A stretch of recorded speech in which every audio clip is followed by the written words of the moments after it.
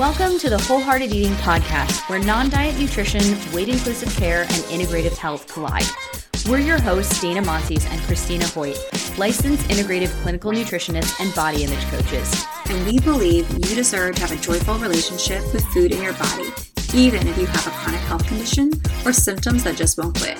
On this show, together and with our guests, we're bringing the real talk, no BS vibe with tangible tools to help you pursue health and wellness without obsession or restriction. Remember our disclaimer, this podcast is meant for general information purposes only and should not be taken as a substitute for medical advice, diagnosis, or treatment. Welcome back to Wholehearted Eating. So on today's episode, we are unpacking nutrition for autoimmune disease and discussing how we can manage autoimmune disease without the all or nothing functional medicine mentality. We're discussing how can we incorporate evidence-based nutrition information into our lives when we're struggling with a chronic health condition without it becoming perfectionistic or dogmatic, especially if you have a history of an eating disorder, disordered eating, or you struggle with your relationship with food or an all or nothing mentality, which, as we would argue, most people do or have at least at some point in their lives. And then how do you know and how do you decide even if these evidence-based guidelines are appropriate and safe for you to put into practice? And then lastly, what do you do if you don't even know where to start with all of this? Join us on this episode to find out. One last thing before we get started. So in case you missed it, if you're listening to this at the time of recording, we hosted a meal planning power hour last week where Christina and I shared our client tested and proven strategies on how to meal plan in a non-diet, non-restrictive way and how to make food more easily accessible and available without food paralysis or decision fatigue. So if you are interested in checking it out, it's over on our Patreon, which will be linked in the show notes. And there you're going to get either or both an audio or video format, totally up to you, plus the 30-page Wholehearted Eating meal planning guide. It is not 30 pages of a to-do list. It is a couple of pages explaining the different modalities for how we teach you how to meal plan, and then the rest of it is just stuff for you to either choose to print out, laminate, put on your fridge, and then just resources that you can use going forward. So if you are interested in checking that out, the link will be in the show notes. And then without any further ado, let's jump into the episode.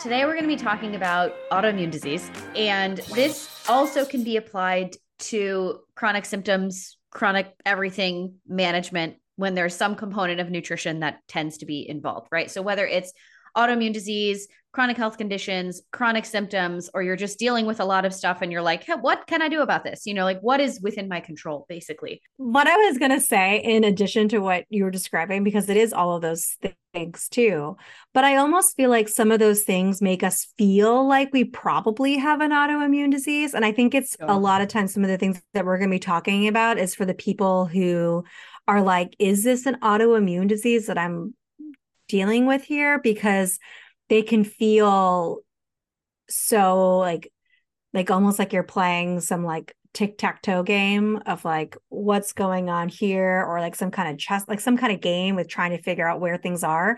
So especially if you don't have it, this is not necessarily for just people who have a diagnosed autoimmune disease.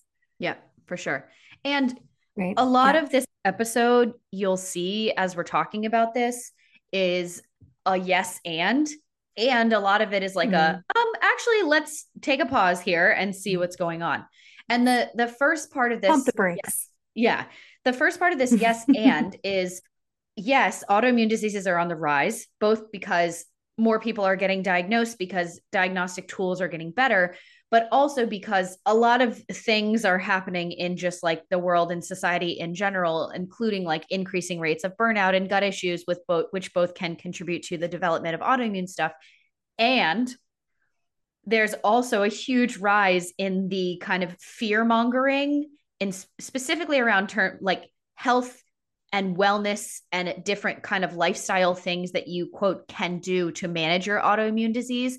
And we're not saying that all of those are invalid, but one of the things that we wanted to kind of bring home today is like, this is really confusing. All of it is really confusing, even for clinicians breaking down the research, which we're going to go a little bit into today, but like not too deep, because you could be like me and go down like a 2 to 6 hour rabbit hole of research and still be confused afterwards.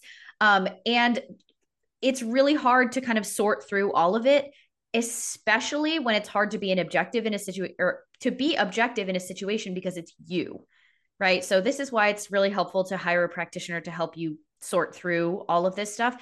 But it's also really important to do your research on practitioners before you go see somebody, right? Because Christine and I can probably count on every single appendage that we have times 20, the number of people that have come to us saying, I went to a doctor, a functional medicine doctor, whoever it was, right? Some kind of practitioner, because they thought they had either some autoimmune disease or some other chronic health condition or symptoms that they were trying to resolve.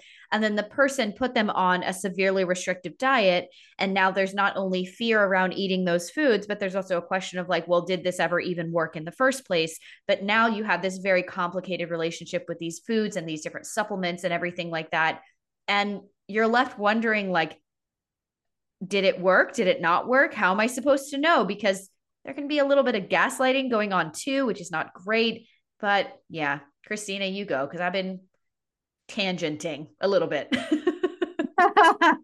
I was honestly thinking too, like, I also want to say also, which we've said before, but even we are guilty of this, right? We evolve practitioners and we've done things too. And I think that's part of the reason why we evolved. At least I'll speak for myself, but I know for you, Dana, I know that was a big part of your evolution too. But yeah. but like we started to realize that, like, wait, where is the research here? How do I define evidence-based? Which is funny because I said that to Casey the other day. I was like, he said, how do you describe yourself, an evidence-based nutritionist? And he said, aren't you guys all evidence-based? And I said, you would think so, but one would think, but that is not entirely true. And one of the things that Dana and I were laughing about before this episode was like a lot of things people can find anything to confirm what they believe, ourselves included, right? Like we can do research things and then look at it and say, this is the objective that I want my client to get from this, right? And our own bias goes into it. Like, all right, I'm going to read this research. This is what I think it is. This is what I'm going to selectively share, and then leave all of the rest of it out because it doesn't support the argument that I'm going to do. Think about every college essay you ever wrote. Like that was literally the point. To support your argument. Yeah. Yeah. It's like literally that was what we were taught and how we were to approach it. But I was laughing with Dana beforehand because I was thinking about, if you watch Sex and the City and the original thing, there was this time when Charlotte was talking about how she believed that there were actually two soulmates, and she had always said at the beginning that there was only one. And Miranda turned to her and said, where did you find that out? Convenienttheoriesforyou.com. And I, like, every time I think about it or I read some kind of research, I'm always like, all right, how convenient is this one piece of evidence, this one piece of research to support this person's argument? And like, I think that's one thing I think you can take from today's episode is that when you go down doctor blogs and you like start reading about all this different stuff, you have to think about the objective, the perspective, the like the biases that the person might have, right? And so one of the things that me and Dana have been really working on, Dana a lot because she likes to beautifully mind, go into the research and like summarize it and go bonkers. So let's all thank Dana for doing the hard work for us. But one of the things that me and Dana really try to work on is looking at everything from all of the different sides and saying like, okay, can this be yes and? Like, can this nutritional intervention be supportive, but maybe not as much as they say that it's going to? Or is the line like direct, or is there like maybe just possibly a correlation? And then how do you decide for yourself what is worth implementing and what's worth kind of saying like, okay, cool, I see what's going on here, and I'm going to move on and I'm going to ignore that. Or like, that's not for me, which we're going to get into. And I think now I'm going on a tangent, but I think we get the point Yeah. of what we're doing. So like one of the things that me and Dana really wanted to talk about today was, how do we trust anything that someone is telling us if they're throwing kind of random, non-evidence-based things along with the research that they're tacking on to? And it makes it really hard to discern, do I believe all of this at face value, or do I believe none of it at all? Or is it somewhere in the middle? And this is what makes things really confusing, right? So I'll give an example. I've been doing a lot of autoimmune thyroid research this week, and there's an extremely popular thyroid book from 13 years ago, let's say, right? And we're not here to drag anybody. And when I was getting so aggravated reading this book yesterday, because one of the things that Christina and I like to do, like she mentioned, is we want to try and see things from all sides, because let's talk about objectives, right? Like our objective is to present you information in a way that is as neutral as possible so you can decide what you want to do with that. Because even let's say 87 studies and systematic reviews and meta-analyses and all of the things, which is basically scientific jargon for like, yeah, a lot of people and the studies agree that cutting out X food is going to be super, super helpful for whatever condition. If that was true, based on all of the research and all of the things, then our objective as non-diet, non-restrictive practitioners is, okay, how do we marry that with the fact that restricting food is not appropriate for 90% of the clients that we work with, if not more, right? So then our job as practitioners is to figure out, one, is this actually true? And then how can this be applied to our clients without triggering a whole bunch of binge restrict cycles and huge stress and burnout and all the things, which can also make your symptoms worse. So Yeah. Going back to that thyroid book, right, is I'll be reading through this, and this is where they get you, right? Because a lot of these functional medicine people and, even different researchers and stuff will have the whole, front matter of their book, which is like all of the pieces that they're writing and explaining thyroid physiology and blah, blah, blah, and all the different things, and basically their analysis and recommendations. And then they'll have a huge section in the back for references and so many different references per chapter and everything like that. And to the regular person, you might flip to the back and be like, oh my gosh, there's so much research in here. Like this must be, the gold standard. Like this must be a great book and very evidence-based, which that's not to say that the book isn't evidence-based, because they are using research. But what's really interesting is sometimes, now this is not for everybody, right? This is just one specific instance that I've seen multiple times, but reading different things in the book, it'll make some claim, and then I'll flip back to the end of the book and look at the studies that they're citing, and the studies don't match up with the claim that they're making. I'm like, well, if you actually gave what the study was saying, I would believe that more. But what makes this even more confusing is when you look in the references, they'll have, like 2 verified studies that you can find on NIH, PubMed, all these different places, right after like some random ass blog post. And I'm like, wait, what? Yeah, you're citing something, but this is some random ass blog post from like 2003. And then if you look that up, it doesn't even exist anymore. And you're like, okay, well, how am I supposed to take, going back to what Christina was saying, how am I supposed to believe anything that you're saying if we have, verified scientific evidence on one line, and then the next line is like some person's random blog post testimonial or something like that? And as a clinician, that's really frustrating, because it seems very kind of deceiving in the way that the information is being presented, especially because in different sections of these books, and this is pretty prevalent, I would say, in a lot of different kind of what we would call like functional medicine kind of textbooks that people cite all the time, Grain Brain and Wheat Belly and like all of the different things like that. And then also cookbooks that veer towards we're also going to give you the science up front, which is cool, but also they're clearly in the cookbook example trying to go towards a specific end, right? If they're advocating for like the paleo diet and stuff in all of their recipes and they want you to buy the book because it's going to be the miracle that fixes everything, then of course all of the evidence and stuff that they're going to present to you in the beginning of the book is going to be the means to that end. But it just becomes very, very confusing because in these different books, when you're presented with the very objective anatomy or physiology of like, this is how the body works, and this is how the body converts T4 into T3 and thyroid hormones and blah, blah, blah. And then they'll also make this wild claim that's like, and this is why everyone has to eliminate this food or it's going to destroy your thyroid. And it's like, can we take 27 steps back?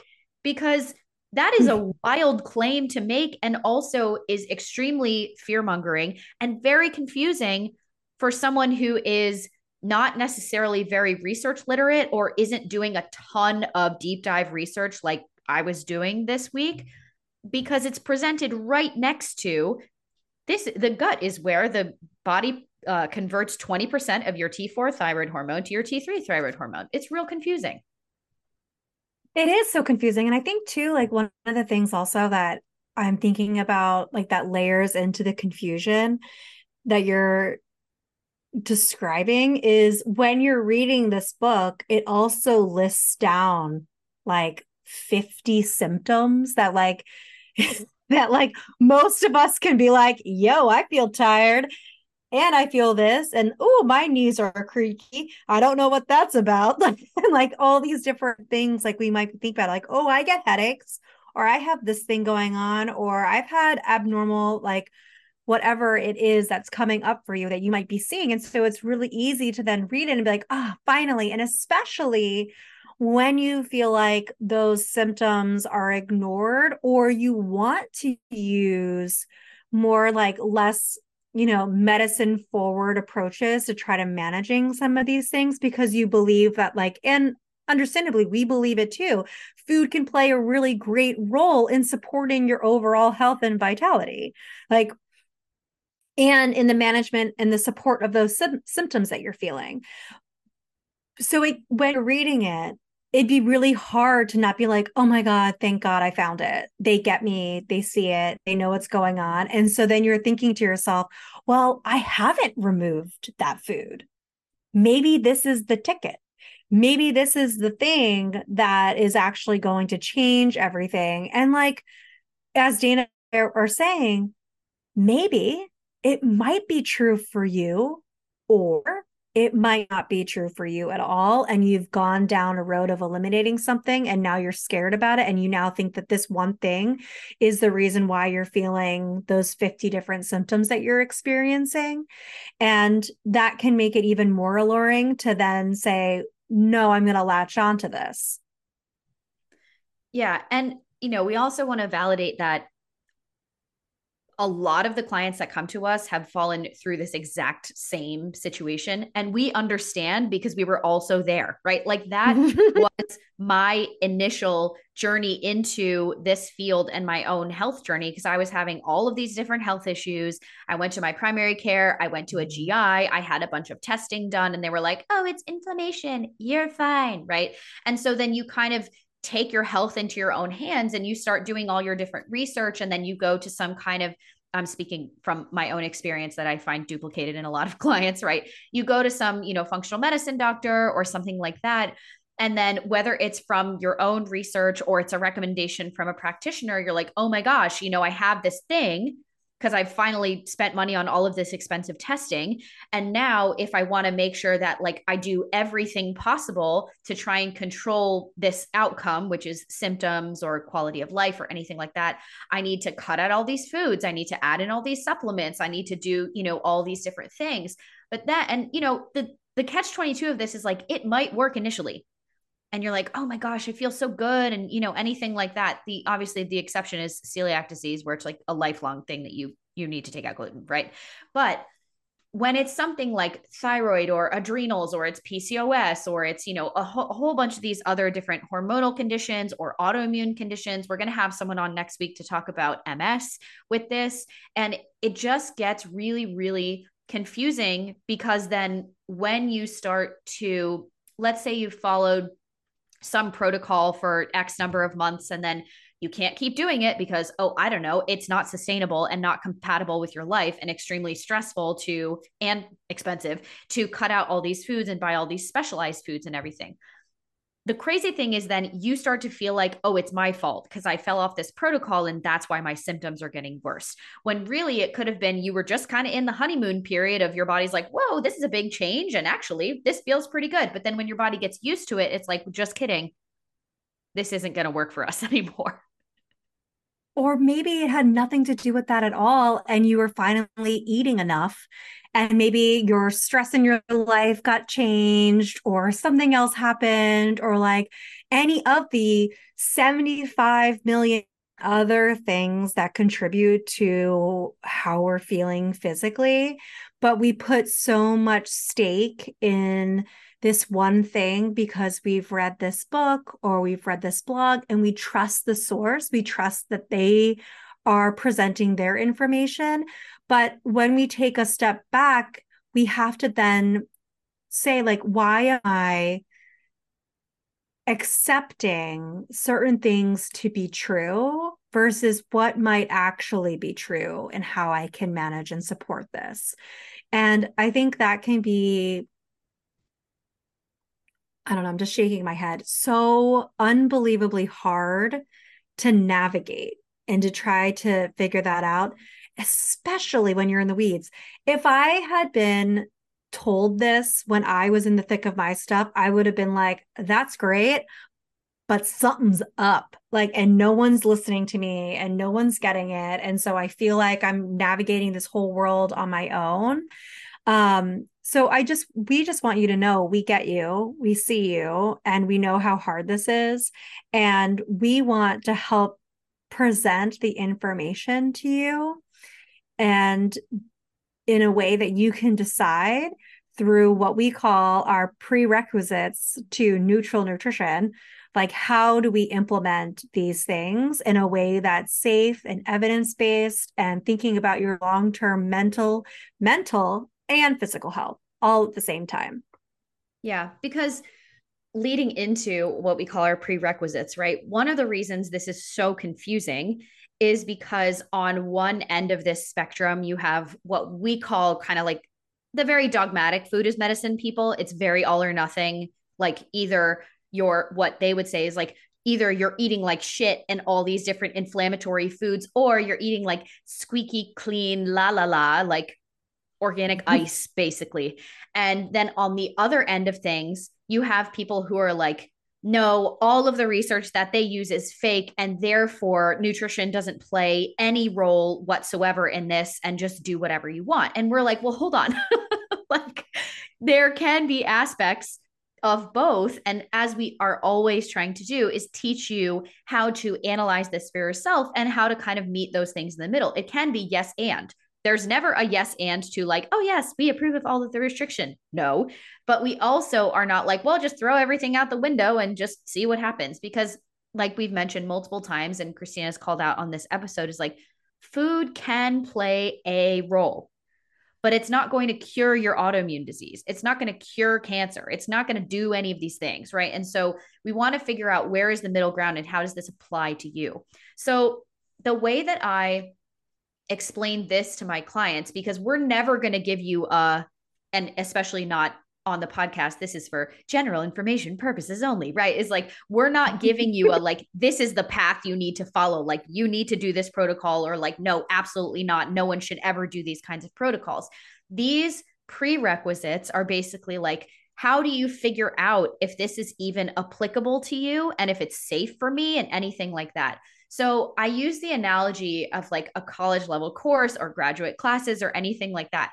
You have to take the prerequisites before we get to even the 101 level, right? We have to take the prerequisites before we get to the 401, 701 level of like, oh, should I do this therapeutic protocol for thyroid disease or blah, blah, blah. The first thing that we need to do is take it back to basics. And the prerequisites for that are you eating enough? Is the first one. Are your baseline nutritional needs being met? And a lot of people get stuck here because let me tell you one hard truth, right? Like, you might think you're eating enough, But that is different than if you see a practitioner who is looking out for your best needs and not trying to restrict you and trying to help you with not only are your baseline nutritional needs being met, but are you meeting nutritional needs in order to like live a thriving and good and healthy life is way different than like, are you eating your basics? Yeah, 100%. I think that's one of the, especially if you have an eating disorder. So I think about a lot of my clients, we stay here for Mm-hmm. a really long time of just getting comfortable with eating enough or just getting comfortable with doing phase two, like number two that we're going to get to. But I think one of the things that I tell clients, and I think this is something that everyone can take and execute at home, is we need to make sure that we're eating enough so that we're thriving and not meeting our minimum standards. And at the same time, that will then tell us what's still hanging out afterwards. That's what I tell my clients. Let's make sure we're doing these things first. Let's start making sure that we're eating enough, that we're getting this place. And then let's see what's going on afterwards. Am I still getting headaches? Okay, what's going on? Let's take a look at that.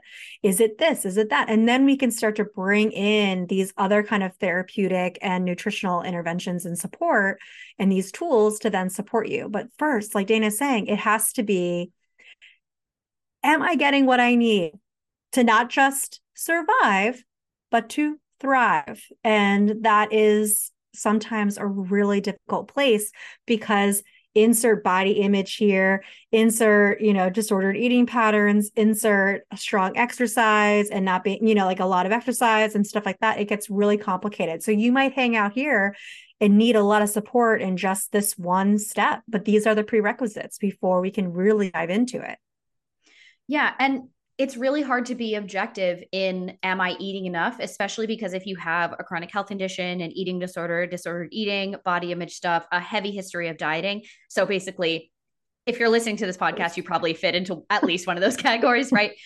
But it makes it really, yeah, right. If you've been personally victimized by any of those things.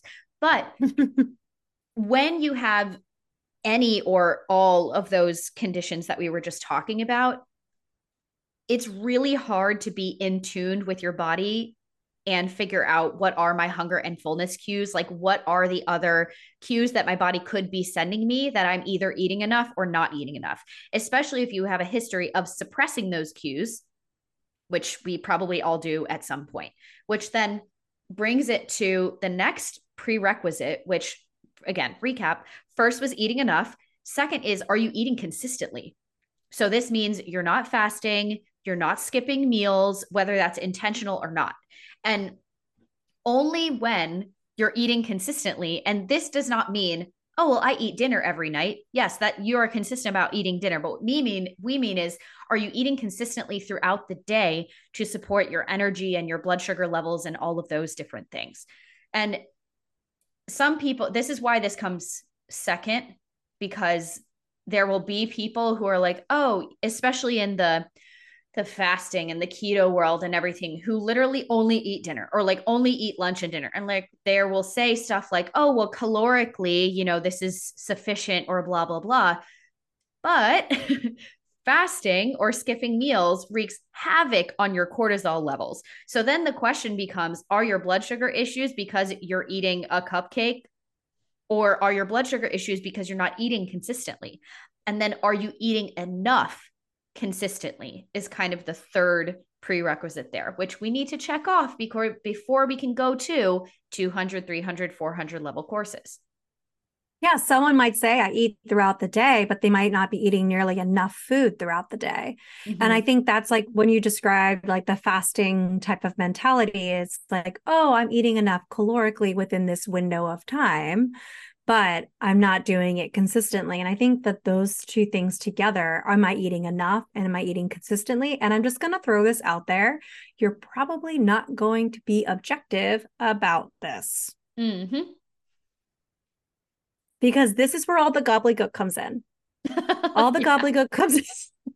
All the gobbledygook is right here. The gobbledygook is here. It's coming to the table. It's coming to your plate. It's in your mind when you're going to the refrigerator. all of the things of like, why am I always eating? It's like, I don't know, maybe you're always eating because you're supposed to eat multiple times a day and multiple snacks throughout the day to support your body's energy. And that's not something that we're used to hearing. Like, we're not used to that. And so I think this is where all the, like I said, the gobbledygook comes in with like the body stuff. It's like, well, I can't eat that much because my body will change. I can't eat that consistently because I'm doing this thing. It's like, okay, well, why are we doing this thing? Oh, because I'm trying to lose weight. The gobbledygook comes in. And so we have to take away, one of the things that I talk about a lot with my clients is we have to take out the desired outcome that a lot of us are carrying with the gobbledygook. The gobbledygook is the desired outcome of losing weight or being at a smaller size. And so when we think about this outcome, really nothing that we're doing is objective. When we have that there, nothing that we're doing is objective. It's going to be subjective to this desired outcome.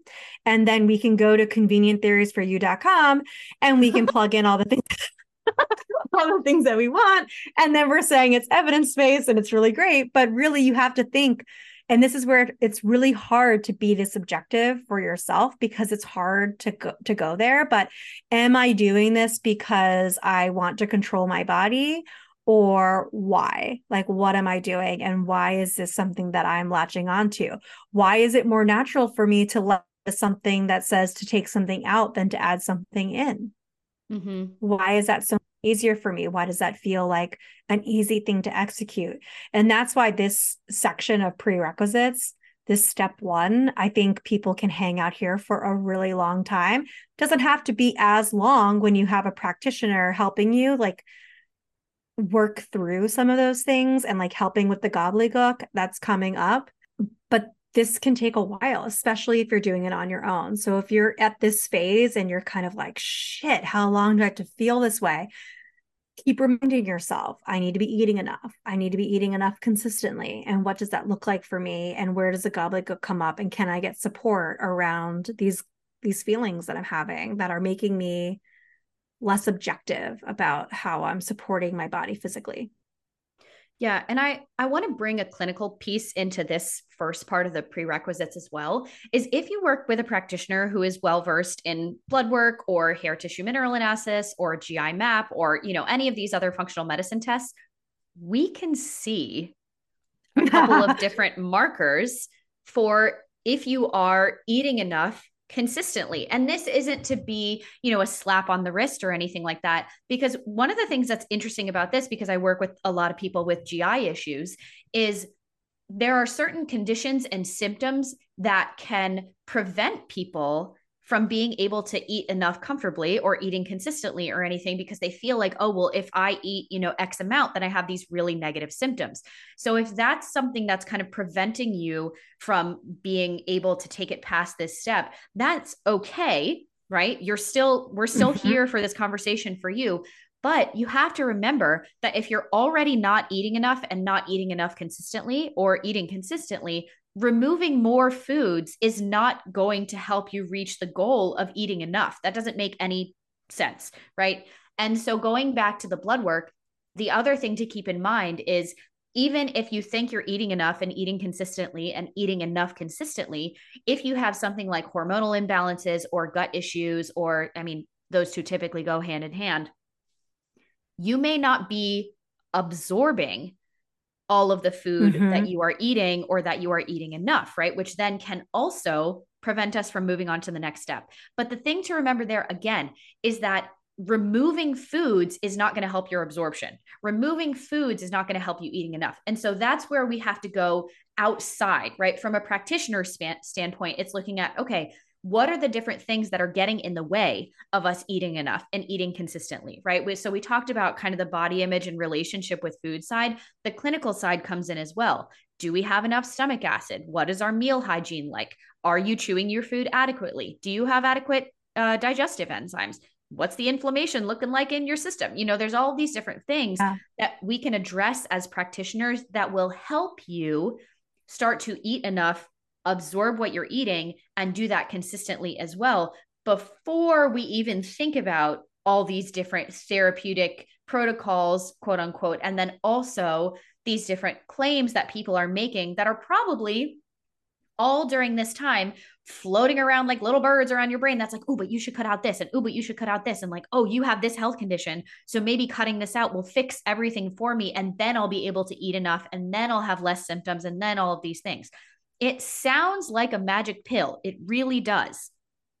And 99% of the time, that's not what it is. And it's actually going to do more harm than good. Yeah. I think I'm so glad that you brought up the clinical piece too, because I always refer to those as what tools are we bringing in to help support us to eat enough and to eat more consistently. And tools are great. Tools can be used. Tools are supportive. They're going to be helping you to be able to absorb your nutrients. Like I say that to some of my clients. I'm like, what's the use of like eating all of the things that you're doing if they're not getting to where they need to be? Like, so we want to make sure that it's able to get to where it needs to be. And we want to make sure that we're giving our body enough of it. And sometimes just eating enough blindly isn't going to get us there. So sometimes we do need tools. And this is even for clients that are dealing with anorexia or dealing with bulimia or anything like that. There are tools here too that you need in order to help start that phase of being able to eat a little bit more. And sometimes those look a little bit different than other tools that we might bring in for someone else as well. But all of the objectives when you're bringing in tools during this step one of this prerequisite is to help you be able to get the nutrients that you need in all of the various different parts throughout the body. And that's very different than executing like a therapeutic diet to something where it's really just kind of like masking and not really healing from supporting from the start, from where this is percolating from, if you will. Right. Because what I always say with these different food tools that we can use, I was just having this conversation like 3 different times yesterday with clients, is like, even if you do find that there's a specific food that really makes you like super bloated, run to the bathroom, any of these things, there's a reason behind that. So while maybe in the short term, removing X food is going to help mitigate some of those symptoms, which can improve your quality of life, right? Mm-hmm.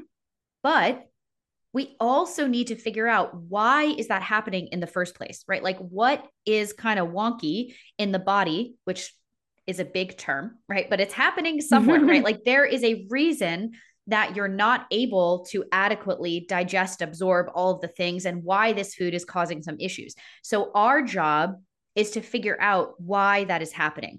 A classic example is like anytime that you go to a GI doctor and you have issues and they can't figure out what's going on, or maybe they can, they're like, oh, well, you should do a low FODMAP diet. When all of the research says that that is not something that you're supposed to do long term. And by long term, I mean more than 4 to 6 weeks, because there can be a lot of detrimental effects to that. Your beneficial bacteria can start to decrease, and that can cause a lot of gut issues on its own. So instead of just being like, oh, yes, I'm just going to follow this, not even blindly, right? You could have done a lot of research. But then the question becomes, okay, well, what is going on that removing these foods, which do help me with my general symptoms, why is that the case? Right? Like, what is going wrong on a deeper level that's creating some issue here? And again, always the disclaimers are like, well, yeah, if it's an allergy, if it's celiac disease, even if it's non-celiac gluten sensitivity, which is harder to test for, but there are certain instances where removing certain foods will be helpful. But again, we got to figure out why that's the case before we're just like, oh, this is a forever thing for me. Because unless it's those things, it's not a forever thing. And I think what's also really complicated that gets layered in there is 99% of the time you start to feel better. And then you're going to say, well, I don't need to give it up. Why would I give up something that makes me feel so good? Like, I'm feeling so much better. My quality of life has improved. I'm not going to change anything now. I'm going to latch onto it and continue doing it. Or we don't have the tools or the support or the knowledge to dive deeper into it and search for to help get ourselves out of there. Does not help to do a low FODMAP diet for 4 to 6 weeks and then bounce right back to what you're doing before. we didn't rebuild anything. We didn't do what we needed to do. We didn't do the 4 R's. Like, you know what I mean? We didn't, not all four, like there's like, we don't believe in all of it, but we haven't done the things to rebuild and repair the stuff that we were doing to help with the symptom management. And, you know, myself included, I remember when I did my first restrictive protocol, I remember I was doing it for a time. I felt really good. And my friend said, well, how long are you going to do this? And I said, well, now forever. And because you get attached to how you feel, you know, you're like, I feel really good. I feel really, but you know what? Slowly, you don't feel so great because you were never supposed to live and eat that way forever. Allergies aside. The other thing that happens there is that is exhausting to the nervous system. And you can only stay in that alarm stage, which is like stage one, like, everything's on fire. I'm stressed, you know, which does not, it, most of the time, it doesn't feel like that when you start a protocol. And this is in line with what we were talking about a couple of episodes ago, of why it feels so good to make plans to do a fall reset. It's a very similar mental situation to when you're like, okay, I finally found my like golden ticket. I'm going to find the thing. There is this stress relief that comes from feeling like I finally found something and this is really going to help. Right. And so it can be that stress relief enough plus eliminating or adding, you know, whatever the thing is, can create a situation where your symptoms do actually feel better. But the thing is, restriction and all of the different kind of lifestyle changes that are really required of these protocols, or even eliminating one major food or food group or something like that, there's a massive strain and stress that puts on your body and on your nervous system. And the longer that you stay there, the more that your minerals are going to be depleted, the more you're going to dig yourself into burnout. And sometimes that's the thing that people then reach this point that's like, I just can't do this anymore. And then when you add the thing back in, you feel like absolute shit. But it's not the food's part, or like the food's fault. It's the quote fault of your body doing its job, you know, like your nervous system just trying to protect you and be like, this has been too much for too long and we really would love a break. And so it's a really interesting, and going back to what we were talking about before, it's really confusing, right? Because we're never taught how to interpret all of these different signals from our bodies. You know, we really only know like, well, that feels really, really bad. I know I don't want to do that. But then we don't necessarily know, okay, well, how do we get from, well, that felt awful to like, I'd like to be a little bit more neutral. Like sometimes things are happening and sometimes things are not. And like, that's okay. But then how do we get from that very far extreme back to the middle? What we're not told is like, sometimes you have to go through and work through all of that burnout, both physically, but mentally, emotionally, and then how your relationship with food and body image can change when you're working through all of these different physical symptoms. And it's really hard because for a lot of people, like, hard truth here, most people, when they get to, I would say like 99% of people, when they get to like an adrenal fatigue situation and extreme burnout, the number one question that I get is like, how do I lose weight with adrenal fatigue? And I'm sorry, but my answer is you can't. You get so many emails about this one question. It's wild. Like I literally have a whole folder in my Gmail of those specific emails. And it's so disheartening and also understandable to receive those as a clinician, because in a society where like your body size is basically your worth, and like that is changing a little bit. But when you get to a place where your body is so burnt out that it's not in a safe situation, there's no way your body's going to let you lose weight. And I hate to tell you this, but the more that you try and push yourself into more restriction and more exercise, which is how you got here in the first place, you're not, one, going to dig yourself out of burnout that way. And you're also not going to be able to lose weight, which is really hard for someone to hear, which is why most of the time I don't respond to those emails. Or I'll say like, here are a bunch of different resources that I can give you.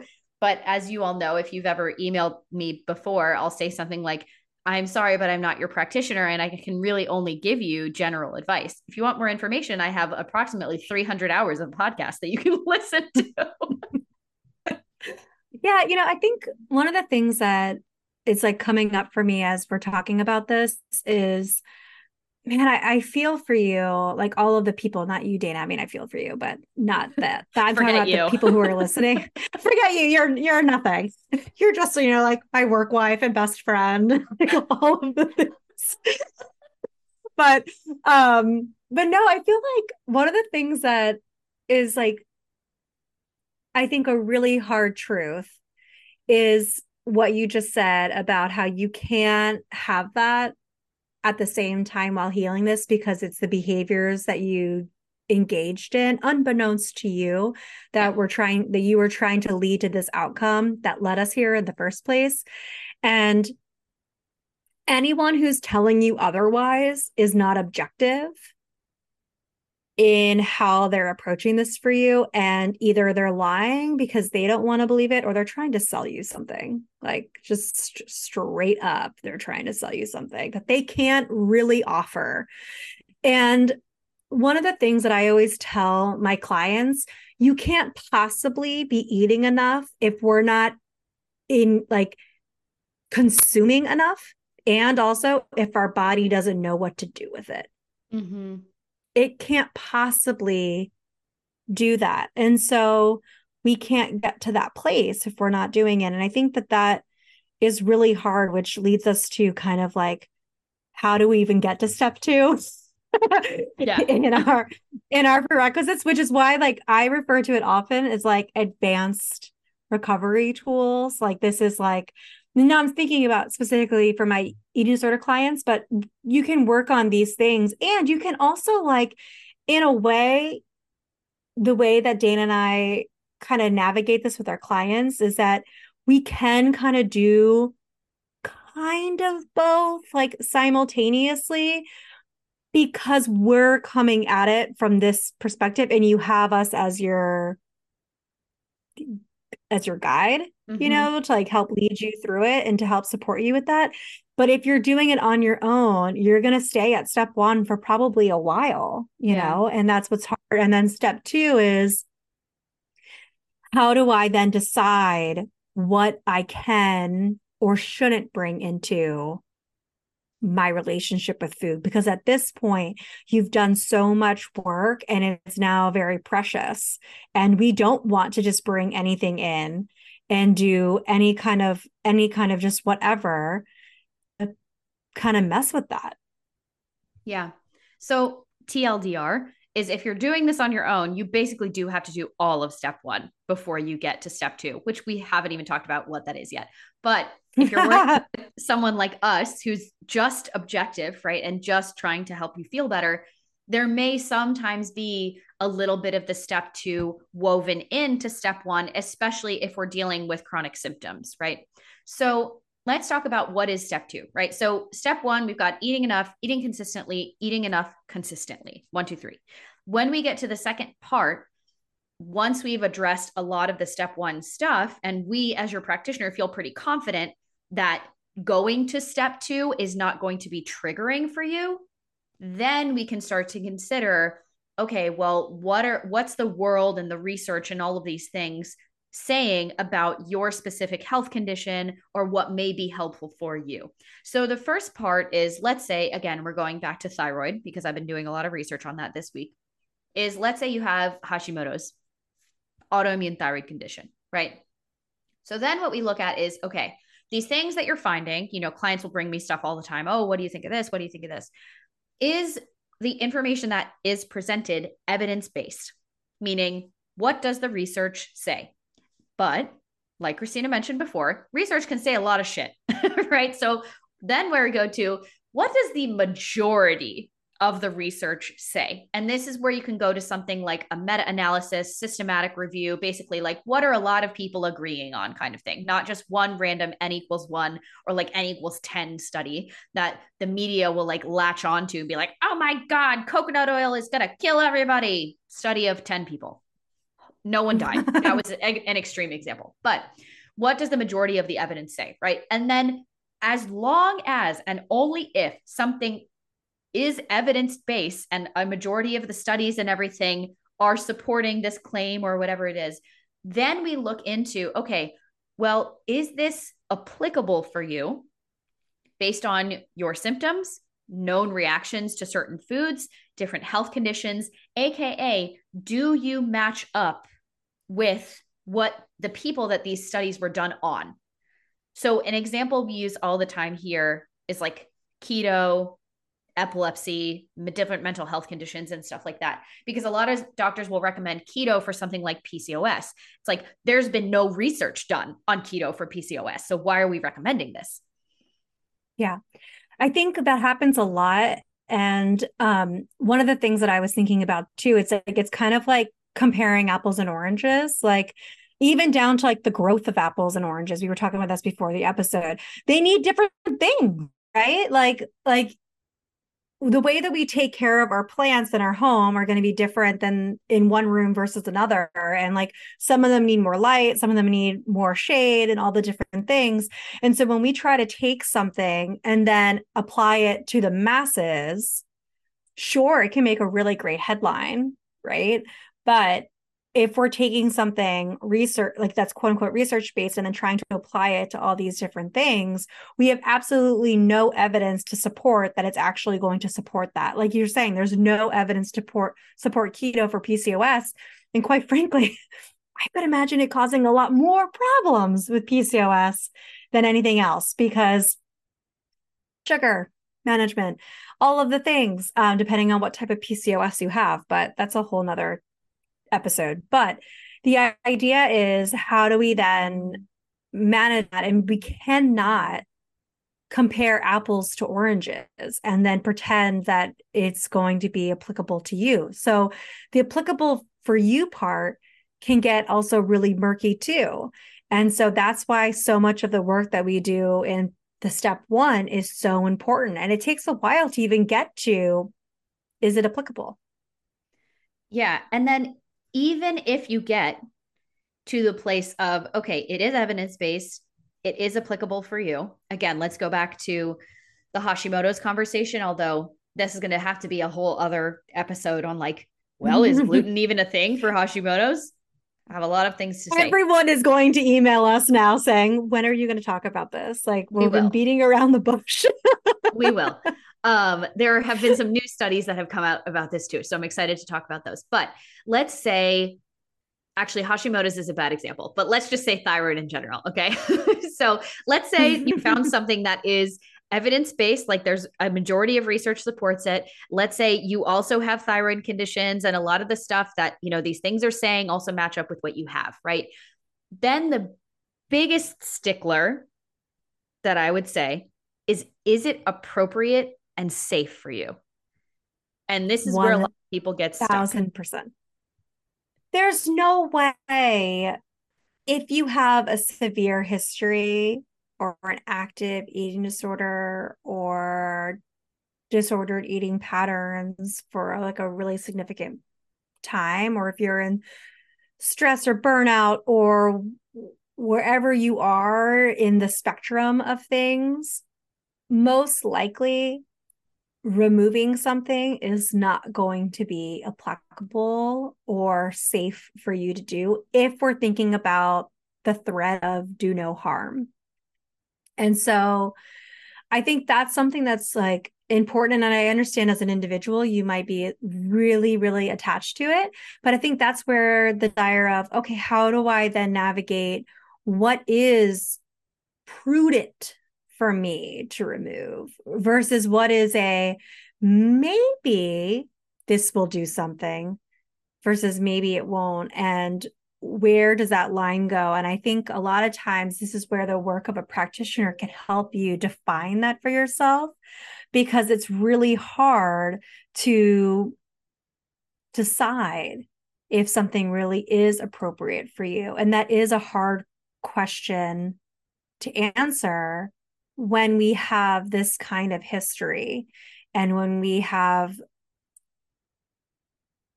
had and are still attached to what could be a physical outcome that we still desire. That is understandable to desire given the culture that we live in and all of the things.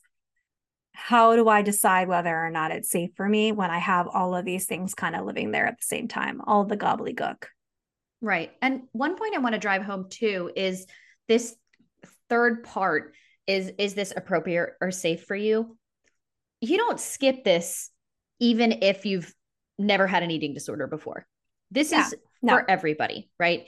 Even if you've never had, self-identified like disordered eating and eating disorder, everybody's had body image stuff, right? Because here's what can happen, right? So, and we've seen this happen many, many times, is people who will, come to us, they've tried to go through the steps and other stuff like that, or maybe they've tried to just implement one of these kind of protocols on their own. As we always talk about, restriction leads to overcompensation, binging, all of these other things. Even if you found that for whatever reason, consuming X food does exacerbate your symptoms, let's say you cut it out for a specific period of time, but then for, whatever reason, the restriction was too much, which always happens at some point, and then you eat said food and then you have a really negative reaction to it. Again, one, remember, we haven't figured out why, right? But then you can get into this really vicious cycle of like, oh my gosh, this food is really bad for me. So then you're kind of like an emotional and restriction roller coaster with this food is, oh, I have to eliminate this or X is going to happen. And it could have been that the consumption that you had of that food was just too much for you at that time because of whatever composition of your gut bacteria or blah, blah, blah, inflammation, all the things, right? But this is something that we want to avoid happening. And another thing that can happen a lot is when people have made a significant amount of progress in their relationship with food and body image and stuff like that, even the thought of trying to minimize or restrict or take out a food, even for a therapeutic reason, is so triggering that they then go binge on that food, regardless of whether or not it gives them symptoms. There's a really interesting component that happens here with the adrenals. And I just want to bring this in because this is kind of why this happens, is when you eat a food that your body has a response to, you get a surge of cortisol.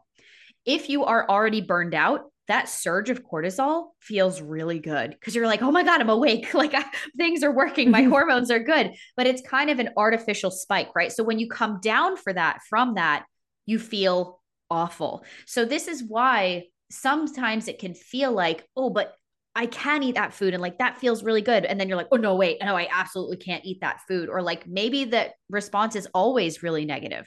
But we're trying to avoid that whole situation whatsoever by trying to guide you safely to manage your symptoms in a way that is evidence-based, applicable for you and appropriate for you. It may take longer than just like, oh, well, I heard about this protocol and like I'm going to start it on Monday and just shoot in the dark and see what happens. A lot of people do that. And for a lot of people, or some people at least, they find it to be helpful in the short term. But again, is it that mitigation of the stress response because you feel like you're doing something? Or is it because you're not reacting to certain foods because you're not eating them? But then also, why are we reacting to these foods in the first place, right? It's a lot more complicated than it seems on the surface. And that's why we wanted to do this episode.